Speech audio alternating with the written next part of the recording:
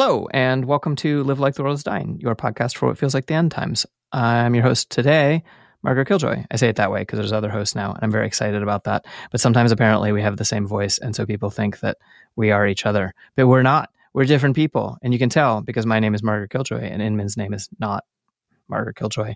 It is instead Inman.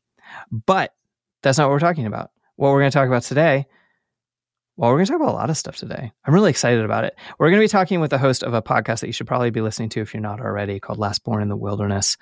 And it's like the smarter thinking version of this show. And so we're going to talk about that. And first, here's a jingle from another show on the network, which is the network is Channel Zero Network, which is a network of anarchist podcasts. And here's a jingle. Ba-ba-ba-ba-ba-ba. It's going down, and you're invited for what they selling. We ain't buying. There is no running. There is no hiding. There's only fighting or dying. It's going down, and you're invited for what they selling. We ain't buying. There is no running. There is no hiding. There's only fighting or dying. It's Going Down is a digital community center from anarchist, anti-fascist, autonomous, anti-capitalist, and anti-colonial movements. Our mission is to provide an autonomous and resilient platform to publicize and promote revolutionary theory and action. Go to itsgoingdown.org for daily updates. Check out our online store for ways to donate, and rate and follow us on iTunes if you like this podcast.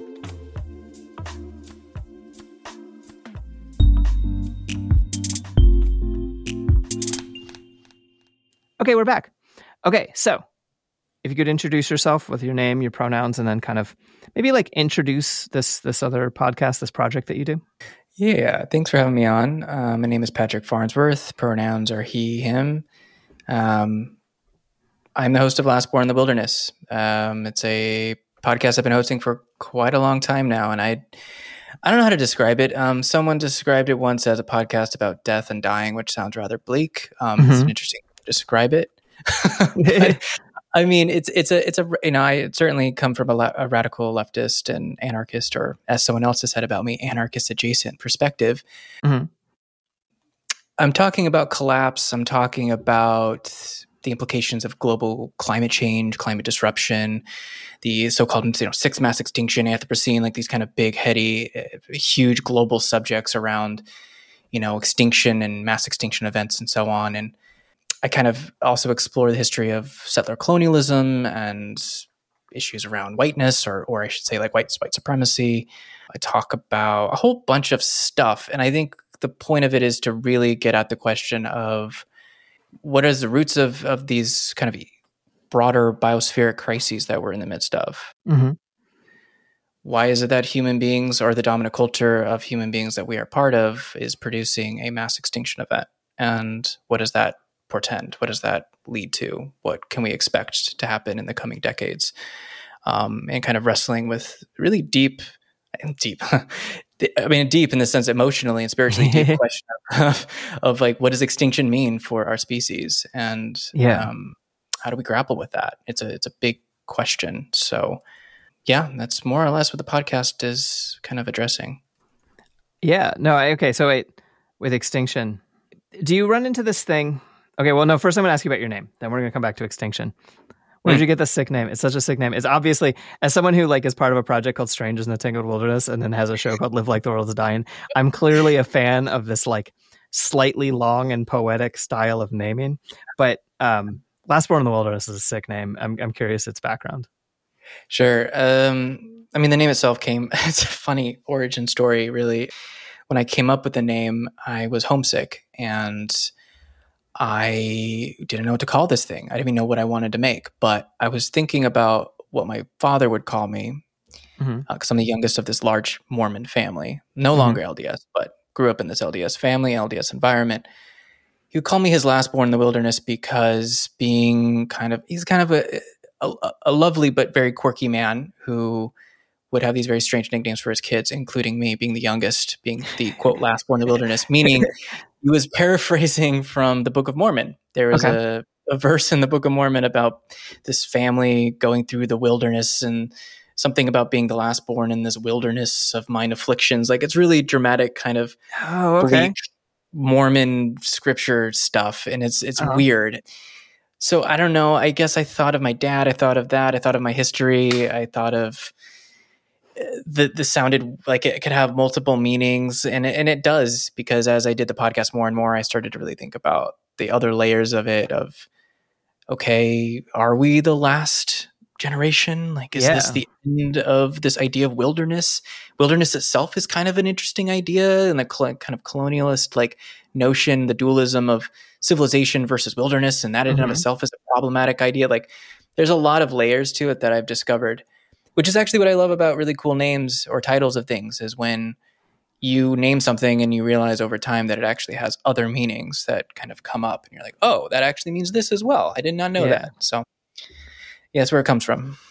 Okay, I really like that for 1,000 reasons. One of the things that you talked about, like I've been reading more and more stuff that's critical of the idea of wilderness, right? Because you're creating an artificial distinction between like humans and everything else, right? As if like, I mean, we're not capable of doing things that are not natural because we're like literally natural beings, right? Yeah, exactly. And yeah, like the idea of like untouched wilderness as this very colonial concept where it's like actually a lot of forests are managed by people, and like where, and it gets humans off the hook if we treat ourselves like we're bad, like inherently, right? Yeah, because like, oh, well, we're humans, so of course we clear cut, and be like, well, that's not true. Like a lot of people lived here for a very long time and then didn't clear cut everything, right? They didn't, no. Okay, and then the other reason I like it, it's kind of the same background as Strangers in the Tangled Wilderness. Oh, really? I was once, when I was like a weird, look at me, I'm so strange, Oogle kid running around and pulling books out of the trash. I dumpstered the Christian Science Holy Book. I don't know what it's called. And I just started cutting it up to make new assemblages of words and things, right? And one of the pieces that I cut out of it, and then I like put on this piece of art I was making, just said Strangers in the Tangled Wilderness. And I really liked it. And so I named my first zine I ever made like 20 some years ago. Well, not the first zine, but the first zine that I like. I called Strangers in the Tangled Wilderness because that's how I felt as like this like wanderer, right? And then, but since then I've learned, I think, I'm not a expert on Christian Science, although I can claim my great grandmother was raised that way, and then she was like, this sucks. And then she just became a agnostic, atheist, pagan person because she was cool. It was like 100 years ago. She applied to college, and she got so mad that they asked her what her religion is that she wrote sun worshiper on the thing, which is like complicated, but like for a woman in the 1910s, I'm fucking into it. Anyway, the next line in it is Strangers in the Tangled Wilderness, wanderers from the parent mind. And so it's using wilderness as a negative conception in, I believe, in the traditional thing. And so, yeah, it's like this interesting thing where like Christianity, like, okay, so this last born in the wilderness seems to be implying this like negative conception of wilderness, which is this very like a negative version of Christianity producing such a thing. I don't know. That's what I've got. Yeah, I think the wilderness, it's in scripture and Christian literature, whatever. It's like very much this. It's like if you're wandering the wilderness, you're not in a good place. You've kind of either been banished, or God is like leaving you alone, giving you distance to figure your shit out for a while. Like there's good things and bad things with that, but I think that the wilderness can, there is this implication in it of it being like, or symbolic or whatever, of it being not the best place to be in. You're not in paradise, that's for sure. You're not in the promised land, that's for sure. You're maybe on the way there, but you're not there. Right. And certainly like in that passage, if I remember, it's like in the wilderness of mine afflictions, like it's very, it's not, it's not a good place to be, but they were on their way to the promised land, I guess, in that scripture. So. Okay. So you're like the last one before we reach paradise or whatever. Only I guess. I don't know. Case, we're all like the last people who have a concept of wilderness, and everyone else is going to live underground growing their food in very controlled environments because everything's hard. I guess so. I mean, yeah, I don't know. I think that certainly the world as we know it, the world that you and I were born into is like kind of no longer here. Yeah. And we've entered into a new a new Earth, which is not one that is hospitable to human or much of the more than human life, unfortunately, and it's going to get progressively more inhospitable. So being the last born is really, it's not a, it's all of us. It's not like, you're not the last man on the earth or whatever, last person on the earth. You're one of a generation or several generations that's really remembers what it was like before the climate was completely chaotic and everything was on fire. Yeah. And everyone was coughing in your face with a plague. That was a nice time. Remember that? That was cool. Totally. And now we're in this new place, or the seemingly novel place for us, at least, of kind of amplifying crises. And it's, So anyway, sorry, that's rather bleak, but it's a little bit of what I talk about, I guess, or bring up in the podcast. Yeah. In an overarching sense. No. Okay, well, let's talk about coughing in people's faces with the plague.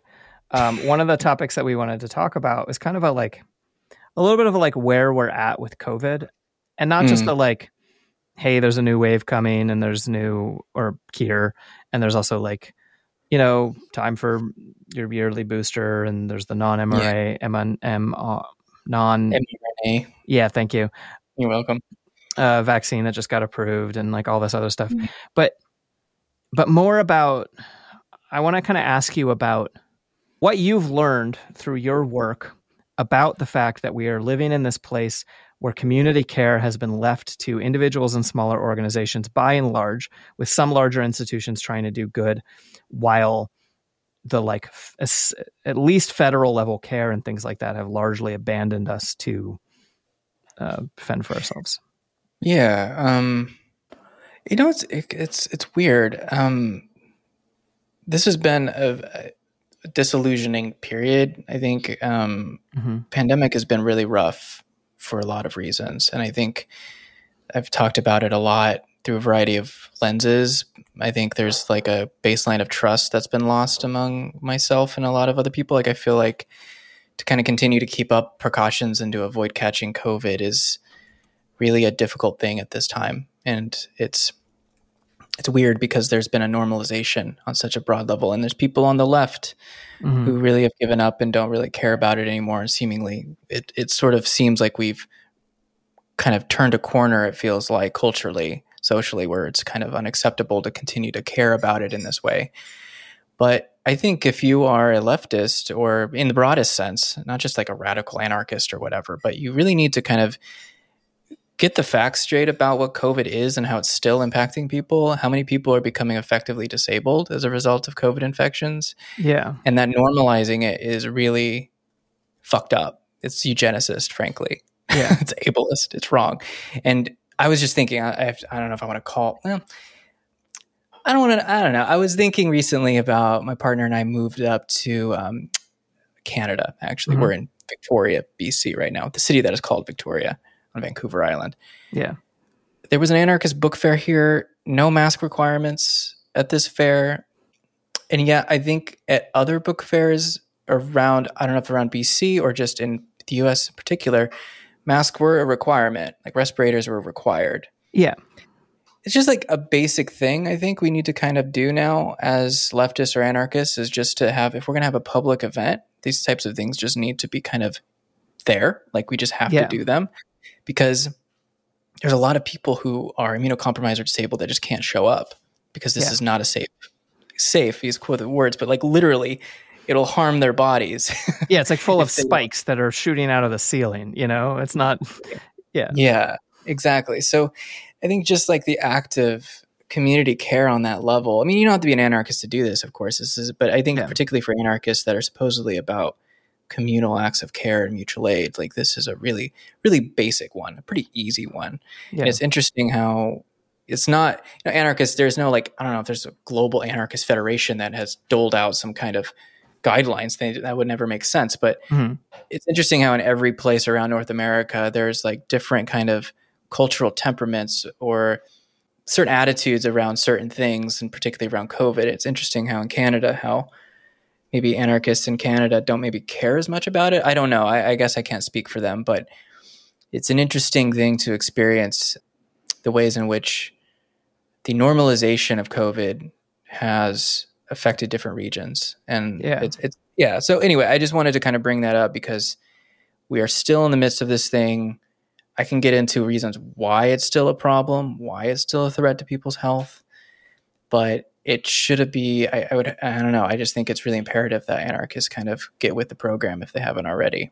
Yeah. And like, I've been fairly proud of the fact that overall I've found anarchists and punks and different sort of subcultural folks and political folks to be more on top of it than the average person or place, but not, I haven't been like blown away either, you know? Yeah. And we have had most of the book fairs that I've been aware of or gone to or whatever this year have had some kind of masking requirement. Sometimes it's a like rigid requirement. Sometimes it's a like, here's the masks at the door and someone's going to kind of be like, you should really wear one of these, but not like kick you out without a mask. Like I shout out to the anarchist space called Firestorm in Asheville, North Carolina, that like during COVID, they actually moved into a new building and they, part of why they picked the building, as far as I can tell, is that it used to be an auto shop. So the door is open all the way. Like one wall is open. Nice. And they still have a mask requirement inside at the store because they're like, well, there's still a pandemic, so you should wear a mask. This isn't complicated, you know? Yeah. And like, okay, have you ever seen the TV show The 100? I think I've heard of it. Okay, there's this, I've watched like the first 2 or 3 seasons a while ago. But there's this thing that I think about all the time. And it was like not a particularly important TV show to me, but there's this one thing that seemed kind of hackneyed at the time where basically like almost no one can live on the earth because there was a pandemic and a lot of people live in space and then some people come back down from space. And then there's like people who have lost their minds and lost civilization who, you know, have adapted. And then there's these people who live inside a mountain and they're like, oh, we can't go outside the mountain except with, you know, full suits that protect, I forget the word for this, like the chemical like, suits or whatever. Like hazmat suits or something like that. You can't go outside without a hazmat suit and a gas mask. And like, you know, and when you come back in, you have to go through decontamination and all this stuff. And I remember like watching it and being like, you just sort of take it for granted. You're like, yeah, you know, if there was a thing in the air that killed people or like made people disabled, people would like take it seriously, you know? And then now I'm like, man, that was a utopian piece of fiction right there. Like within the first week, someone would be like, fake news, there's nothing in the air outside. And then the whole mountain would have been destroyed. Speaking of like, but like pop culture, like sometimes it is, like I watched that film Contagion a while ago. It came out before COVID, but it's like what, a Steven Soderbergh film, whatever, it doesn't matter. It came out and it was like, what would happen if a really, really dangerous, very contagious virus just started spreading? Like what would the agencies do? What would the CDC do? What would the, you know, global world governments do? Whatever. And, you know, it was fair. They tried to be realistic while also being kind of dramatic. And it was a really nasty virus. Yeah. Everybody like is locked down, quarantine, blah, blah, blah. They make a vaccine, they do a lottery, people get it at the end and it's over. Like that's the end of the movie. Everybody gets the vaccine. Everybody's happy to get the vaccine. And no, you know, I mean, certainly COVID's in this weird, I feel like it's in this weird space. And I've said this before on an interview with somebody, this epidemiologist. I was saying it's this weird space where it's like, it's obviously really, really bad to get it. Right. But it's also like a lot of people get it and it doesn't seem to affect them that much. They kind of feel like, oh, it's kind of like the cold or kind of like a flu. Yeah. It isn't though. I mean, looking at the actual virus and how it affects the body, it is not like those viruses. So it's very different. Yeah. But the fact is that, you know, percentage wise, you know, most people get it. They don't die from it. So what's the big deal? Right. So I think it's in this weird space where it's a very contagious, very nasty virus, but it doesn't have the mortality rate of like Ebola or something. So people aren't going to take it seriously. So it's weird. It's a weird thing. And we're, you know, almost 4 years into this thing. So people are obviously quite weary of even talking about it. Yeah. So yeah, it's hard. No, totally. And like, I mean, it's funny because it's like, I also get why people are like over it and have to live their lives. And I think I talked about this in a recent episode. I can't remember. I was talking to someone about it I no longer have real conversations. I only have podcast conversations. Yeah. And it's like, well, okay, we can't not have live music as part of our human experience of the world or whatever, Yeah. right? But to me, it's all about like looking at these cost-benefit analyses. And by and large, with exceptions, like if someone's doing hard manual labor all day, I can see why wearing a mask is particularly hard. Or like, there's complicating factors. But like overall, it's just not a fucking big deal. Like COVID is, but to wear a mask, like for, I think, most people in most situations. And I think the main reason people don't wear masks is because of the social aspect of it. Because they are afraid of being the only person wearing a mask. And I just like ask us to not act out of fear. I ask us to do what's right. Or I think we are asked by being alive. I think that we are asked to do what is right, not what is like popular or whatever. Right. Yeah. And so that's what's so disappointing to me about it. And I mean, this is part of why everyone gets so mad at people because I also try not to be like, you don't really like gain a lot when you tell people like, what the fuck, what's wrong with you? You can't do that. That's not a very effective strategy, you know? And so I do think it's like, overall, I really appreciate a lot of the phrasing that I've seen about being like, hey, even if you stop masking, here's like a good reason to start again. And like, there's no harm in just mea culping and just starting to mask again. Absolutely. Yeah, no, for sure. And I don't know, there's a lot of other things going on too. It really is fascinating to be like, you obviously want to be like, you want to encourage this level of care. And I think what's sort of hard is there is a real lack of good public health messaging has been terrible. So it's an interesting dynamic. I feel like anarchists are people who are more on the ground organizing at grassroots levels, at a grassroots level. You are trying to fill a void. Yeah. Which is the government doesn't really want to fucking deal with this shit. Yeah. They just don't want to deal with it. They have learned enough and they know that they can move on more or less. And so they're not going to do anything about it anymore. And so you have to take care of yourself. The rich are taking care of themselves. They have all the tools. They know exactly how to run a COVID safe event. They've been doing it for a while now and they have really good, like, in the way that you would pay for security or catering at an event, they pay for COVID safety coordinators. Yeah. And they're really good at it.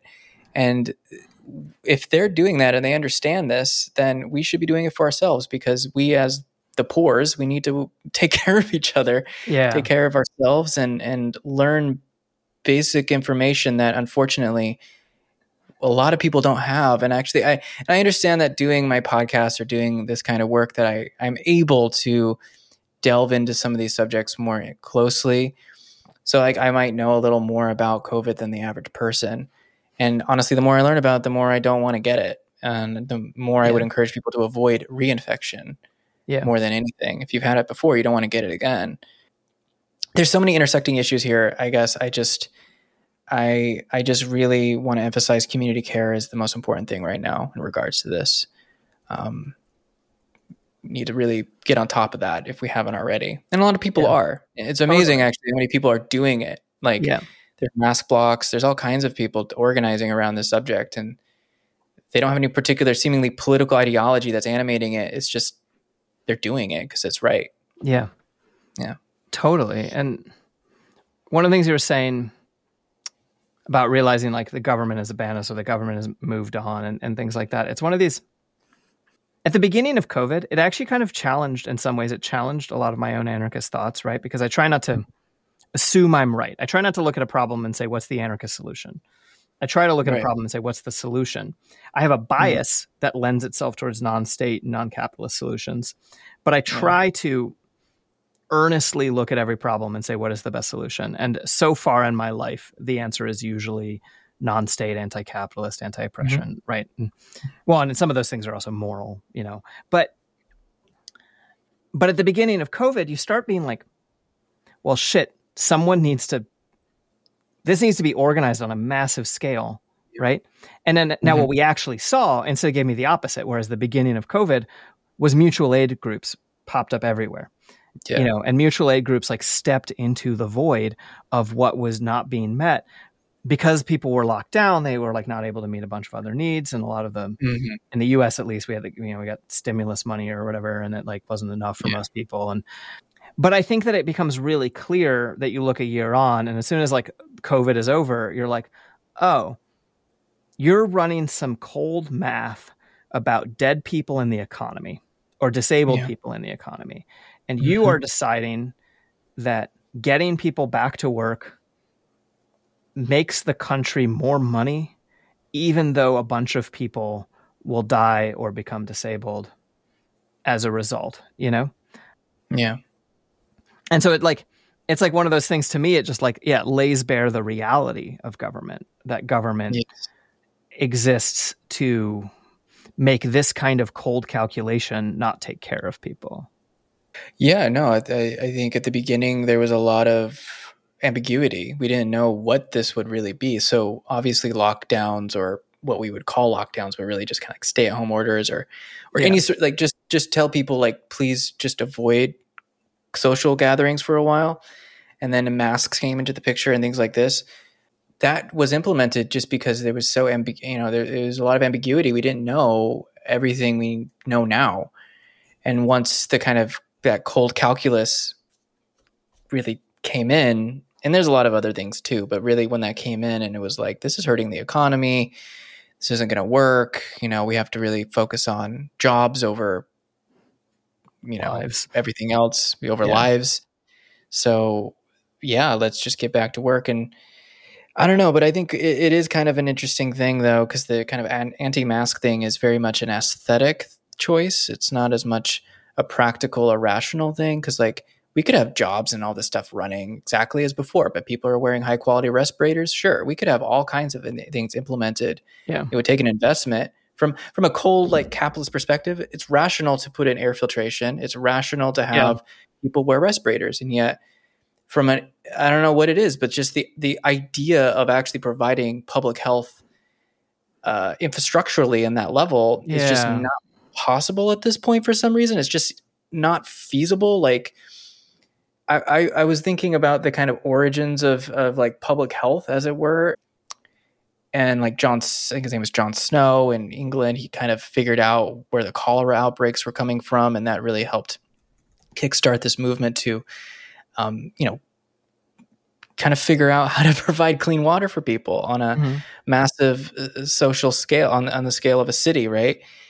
It took a long time and a lot of deaths for finally something to change. And now we just take for granted that when you turn on a faucet in most places around, say, North America, you're going to have clean water. Like it's pretty, not always the case, certainly, but it's kind of taken for granted that that's almost like a right that we have. But clean air has not really entered into that same, that level of feeling, and like an entitlement that we have as human beings for a quality of life issue. Like this is important. So I don't know. It's interesting to witness how this has been playing out, and also as sort of an anarchist or whatever, thinking about it from that level of like, if we want to move away from states and governments, how would an anarchist society deal with this issue? Right. How would non-status, anti-status deal with this? And it's interesting. I don't know yet. I haven't really figured that out. And I was kind of thinking, because you do like a history podcast as well, and I'm wondering if there was anything you came across like as, kind of radical leftist movements that were like, how do we apply the values of public health and healthcare from kind of maybe a communal collectivist sense that does not rely on the institution of states and bureaucracies? Like I don't know. I wonder about this, because we're trying to just fill the gap of what the state isn't doing. Right. It's almost reactionary, right? Right. What would it look like to be proactive in that sense? I don't know. I don't have an answer to that. I just think it's interesting. Okay. No, that's from a history point of view. There's a piece that I read right near the beginning of the pandemic that I haven't read in a while, and I don't remember as well. This Italian anarchist Malatesta wrote a piece called like something like Anarchists in the Cholera Outbreak. And it was about anarchist public health responses to late 19th century health crisis. But I also know that anarchists have been doing a ton of stuff with public health since the beginning. I think that you can look at it's anarchists who, at least in the US, pushed birth control and pushed information about sexually transmitted diseases and like sexual health. And it was like, people are like, oh yes, early feminists. I'm like, yeah, they were early feminist anarchists. I mean, there's some exceptions to that. And then of course you have like bad examples where like Margaret Sanger, who founded Planned Parenthood, was like a complicated figure who embraced a non-racialized eugenics, and that is bad. But it is spun to mean that she was that she believed in something different than what she actually believed. But it's still bad. And she started off an anarchist. She actually, by the time she was like really doing the eugenics stuff, because a lot of eugenics you kind of need the state for, right? Especially like the evilest parts of it are like who gets to decide who has babies or whatever, right? And all that shit. But Margaret Sanger was an anarchist when she first started doing a lot of the birth control stuff. Emma Goldman got arrested a ton of times. The person who spent the longest in jail in U.S. history for advocating birth control was this guy. I just did an episode about this. I don't normally have all these facts in front of me. It was this guy named Ben Reitman, who was mostly an anarchist. He spent most of his life fucking around with the anarchist scene. But the anarchist scene didn't like him because he was super horny and he kept cheating on Emma Goldman, which is impressive because they were in an open relationship. I remember this. But he still managed to sort of piss her off with how many people he slept with, even though it was like supposedly okay. He spent the longest of anyone in history, in U.S. history, in jail for advocating birth control.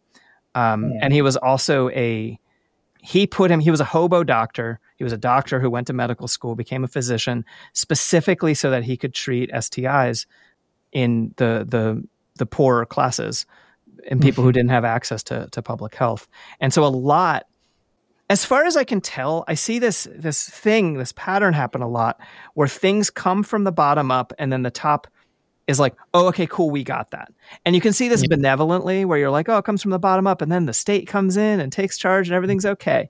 And there's some advantages that have come up through that. But overall, I think it is to the detriment of these systems. And I think that, I don't know, I guess I think that decentralized networks that have some forms of centralized information sharing are very capable of doing these sorts of things. Also, sorry, I'll stop spitting out anarchist history in a minute, but the legalization of abortion, the first Western European country, Soviet Russia was the first country to legalize.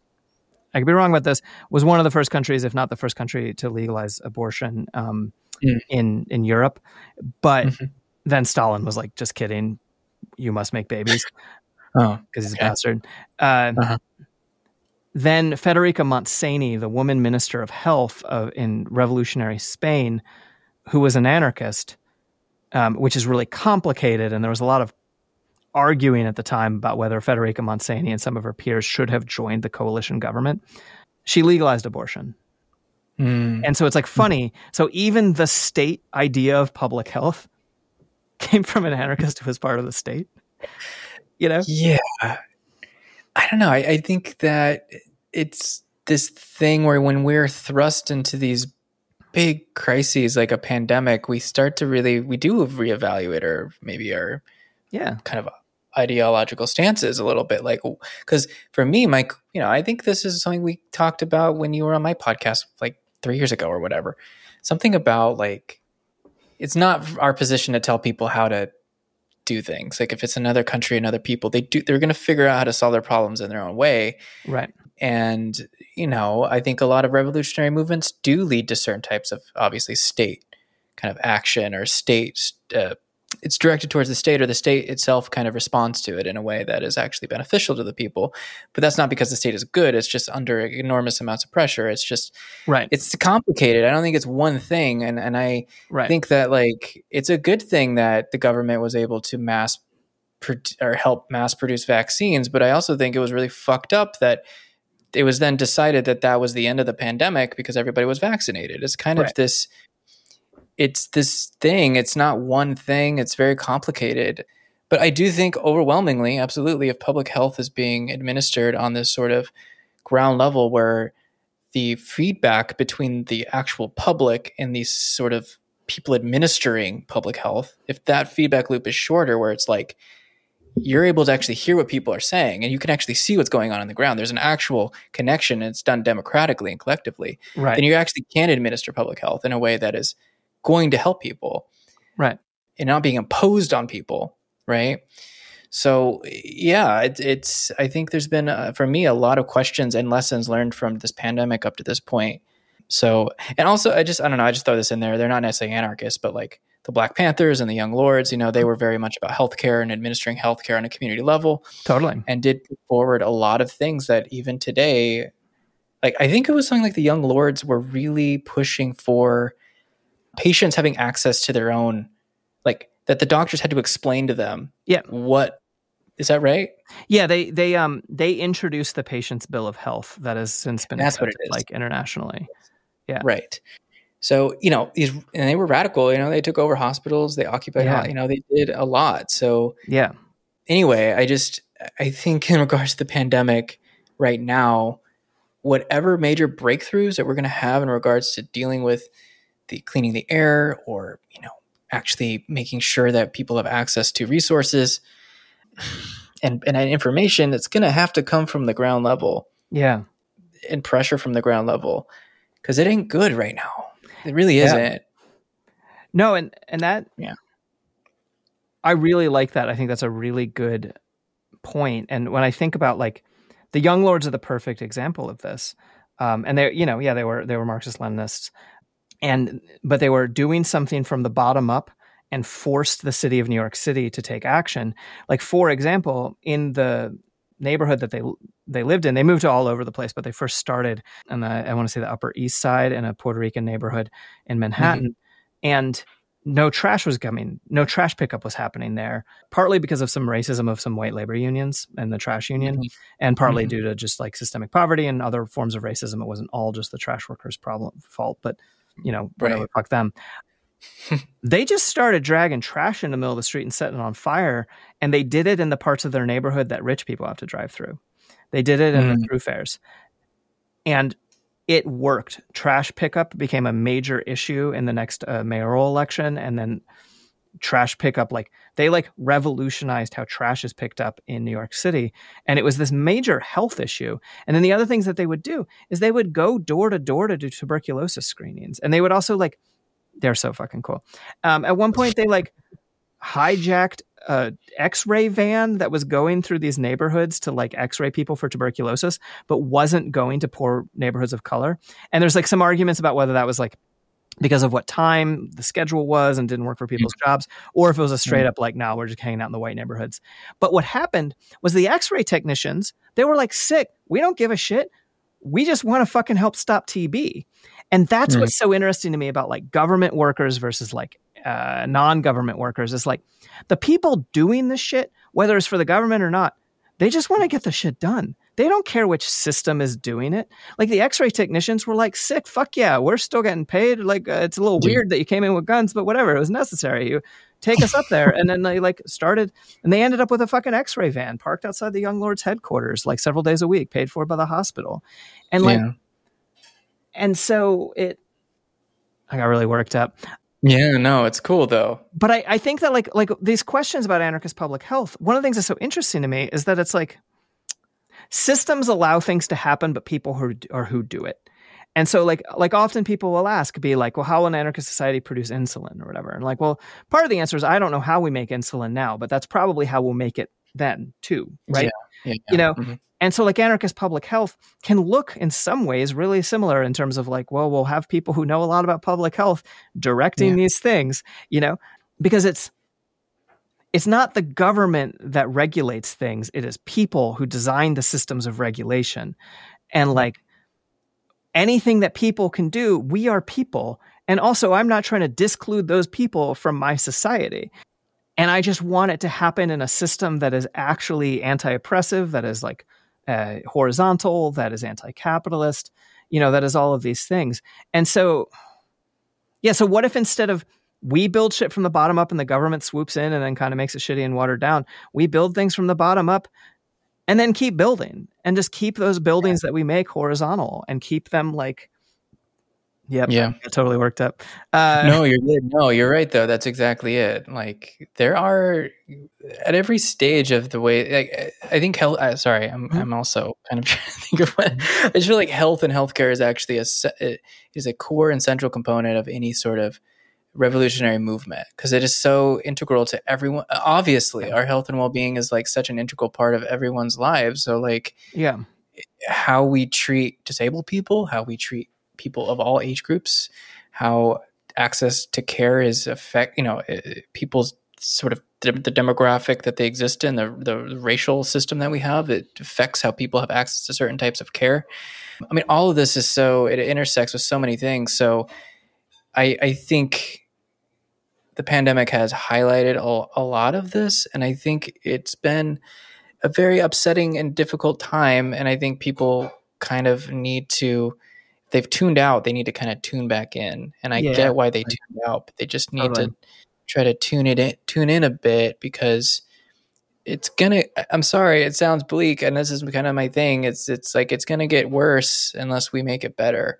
Yeah. And I think there's an assumption it somehow got better and it really hasn't. And again, this is just because I am doing this sort of collaborative series right now, but also I've just learned as much as I can about how COVID's affecting the body. And it's a nasty virus. It's causing really wild complications in people's bodies. It is a very strange thing. Yeah. So, it's not enough to just tell you as an individual, please do this thing or please do that. We need actual systems of care that really accommodate everybody. Yeah. So yeah, it to me, it is. And I know we were kind of discussing how this, what my podcast really addresses is a lot of it's around climate and the implications of climate change. How we deal with COVID is indicative of how we're dealing with. Yeah. It's like a Russian doll, nested within itself. It's like, this is how we're dealing with this. Well, this is how we're dealing with the ecological crisis and the climate crisis as well. Yeah. How we adapt to the changes that are coming from this pandemic is how we are choosing or not choosing to deal with the changes that are coming from a rapidly changing climate system. So this is all related. Yeah. And I think, again, as radical leftists, you got to catch up with that and kind of recognize that part of it. Yeah. In my opinion. No, that makes sense. There's kind of a one of the things that I do a lot of like crafting as my main way to decompress and stuff like that, right? And one of the things that I've like been learning as I get older is like a random maxim that's a cliche, which is how you do one thing is how you do everything. And it's not literally true, but I think about it when I want to cut corners. I think about it when I finished, I'm making my raised beds and I'm like, I'm going to not sand that corner. It doesn't really matter. I'm not going to see that part. Right. Right. But those all build up and more by learning the discipline of handling things and taking things seriously, it puts me in the position for the parts that do matter to not cut corners, to go at things like systematically, to make sure I do things right. And I kind of like this presentation of like how we handle COVID is how we handle climate change. They're not the same problem. They're related. They're part of the interwoven crises we are facing. And so we shouldn't freak out about either because that literally doesn't do us any good. But we should probably be more alarmed than overall we are about both of these things and looking soberly at the problem and at what solutions are and running cost-benefit analyses, but not cost-benefit analyses for what saves the economy, but what cost-benefit analyses feed people. And to be fair, the economy is part of what feeds people, but there's other methods of feeding people, which the government knows. And that's part of why they're like, shit, we got to make sure that we stay feeding people because otherwise people are going to figure out communism. Yeah. But no, I like this framework. I like this idea that we should... it's like a thing that I think I've talked about before on this show where I'm like, well, we should just be installing better HVAC systems. And even like, if you want to have like there's certain things that are not conducive to masking, right? An inside restaurant is not conducive to masking. And personally, I just kind of avoid them because it's not a big part of my life. I live in the middle of nowhere and I make all my own food. But like that's me, and I can't get mad at other people for making different decisions around that. But, well, I mean, there's certain decisions I can get mad at people about, but whatever. Right. But at the very least, you can look at being like, okay, we have a restaurant. How are we going to build it for HVAC? How are we going to build it for, cycling the air as much as possible, for keeping windows open, for patio service, for whatever? And this is still within a very not changing that much about society framework. I would prefer greatly to consider larger frameworks. But then again, a lot of things that we talk about within larger frameworks, like when I imagine how I think society would work, is that personally, I'd be like, well, a lot of food is like people cook at home and eat with their family and friends and stuff. But also you can just go to the big free restaurant that's kind of probably a food line, and they put food on your plate and then you eat it and it's great. And you hang out with everyone. And I'm like, well, how the fuck do you do that in a COVID world? And it's hard to know. And it changes what is possible and what is safe and what is good, that we live in this different world. Yeah. Sorry, I'm done. This particular rant. Yeah, no, it's I think, while I do admittedly succumb to sort of bleak and sad and depressed attitudes around a lot of things, I actually think what you said there is interesting, because it's actually, people look at it like it is a what do they call it? A foreclosing of possibilities, right? And it is on some level. Yeah. You are foreclosing the possibility of, like, for instance, I miss going to just coffee shops and chilling out and drinking coffee and working on my computer or reading or whatever and hanging out with people. And there's this whole social aspect to that particular thing. But it is also a business where people are probably getting paid too little and being treated like shit by entitled customers. And, I've worked in the coffee business long enough that I know exactly what that's like. That said, that is very much related to the restaurant business and all these other types of businesses and industries that people exist in, where they are exploited regularly, and people don't really, if they don't have to deal with that type of labor and do that themselves, they often don't really care. And so they just want that experience again, right? They just want to go back to being served again in a restaurant. That's so cool. If you, of course, have a more, anti-capitalist liberatory attitude, you'd be like, well, how do we have that experience without it being so fucking shitty for a certain group of people? Totally. Right? And how do we also make it so that it's COVID safe? So that people don't catch awful plagues sitting around and having fun together and eating, and drinking coffee or wine or whatever. It's like, how can we imagine the restaurant coffee shop experience without it being through this as it being a sort of capitalist enterprise? Yeah. And that's, I think, through crisis or through this sort of thing of a pandemic, we can reimagine it in a way that is safer and better for everybody, that isn't exploiting everyone or certain groups of people. Yeah. You know what I mean? No, absolutely. I don't know. I agree. I think you just said something that kind of brought up something for me, because I have this tendency, and it comes through in the podcast, that I do a lot, which is I am not a particularly optimistic person. Mm-hmm. And so I can tend to fall into there's certain things I'm just always going to have this attitude about, but I think my partner's laughing when I said that. I have the tendency, but I think I can kind of, if it does foreclose possibilities and sort of radical action and things that can be done right now, and it can alleviate some of the suffering and misery that I and others are experiencing, if we kind of just, I don't know, I don't know. I guess I just appreciated what you said, because it just kind of opened a little door in my head where I kind of forgot, actually I don't have to be that way all the time. Oh, good. Okay, cool. Yeah. I think it's really funny that I took the name Killjoy, and now I'm basically a professional optimist. I mean, I want to be a realist. Yeah. But I'm well, I don't know. I mean, one of the things I learned from cognitive behavioral therapy is they're like, well, what's the worst that could happen? You're like, well, I could die. And you're like, okay, what then? And you're like, well, then nothing. And you're like, okay. Yeah. What do you want? And it's kind of all right, well, all this really terrible stuff is happening. That's absolutely true. We need to take that seriously. But well, we were all going to die anyway. Yeah. So. Yeah. Yeah. Well, there's even something about, I think that what I've learned from doing my work is that, I do get these responses from people that say, I really appreciate that you're saying the thing. Mm-hmm. You're not looking away from it. You're just talking about it. There's actually a comfort in it. Yeah. Because I think people feel kind of I know those words overused, but gaslit, or there's sort of this normalization of things that just feels like people aren't quite like, there's a glazed look in their eye when you bring up certain subjects, and it kind of bothers, it's like, it's a difficult thing. And I guess I've always been one to want to talk about those types of subjects. And yeah, if death is the worst possible thing that can happen, then, what else, then what? Right. I mean, what else you got? Like, yeah, exactly. So, but I mean, frankly, some of the subjects I deal with in a broad sense, is about extinction and is about like the implications of climate change. And that is a heavy thing. And I do think that it weighs on the minds and hearts of people. And so totally. I don't know if there's not answers to how to there's no therapy that'll fix that. Right. Yeah. There's no you can't go to a therapist to fix this problem. It's just, it is what it is. And so then what? And that's, I don't have an answer, but at least I can talk about it. Yeah, absolutely. Yeah.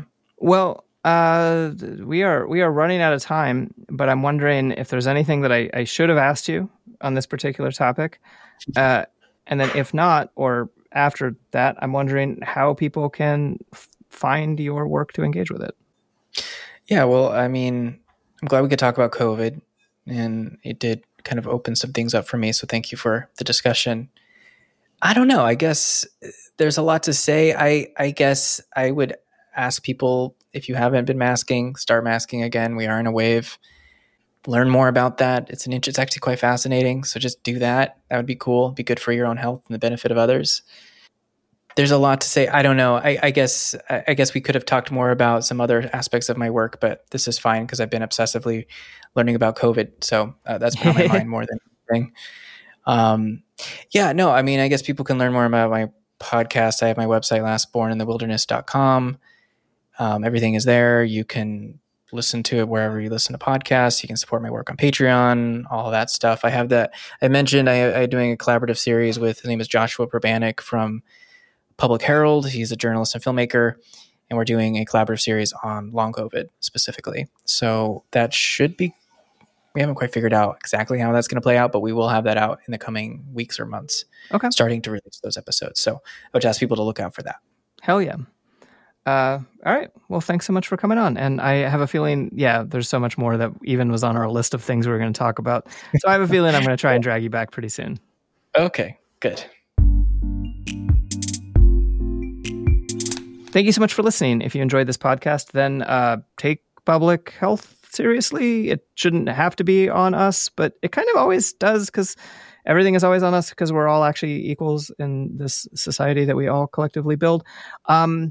So think about that, I guess, and listen to Less Born in the Wilderness. And if you want to support this podcast in particular, you can support it by telling people about it. You can tell machines about it. Just go to a computer and write on it with a Sharpie and say, I like Strangers in the Tangled Wilderness. And then whoever's computer it is, hopefully it doesn't run as fast as you.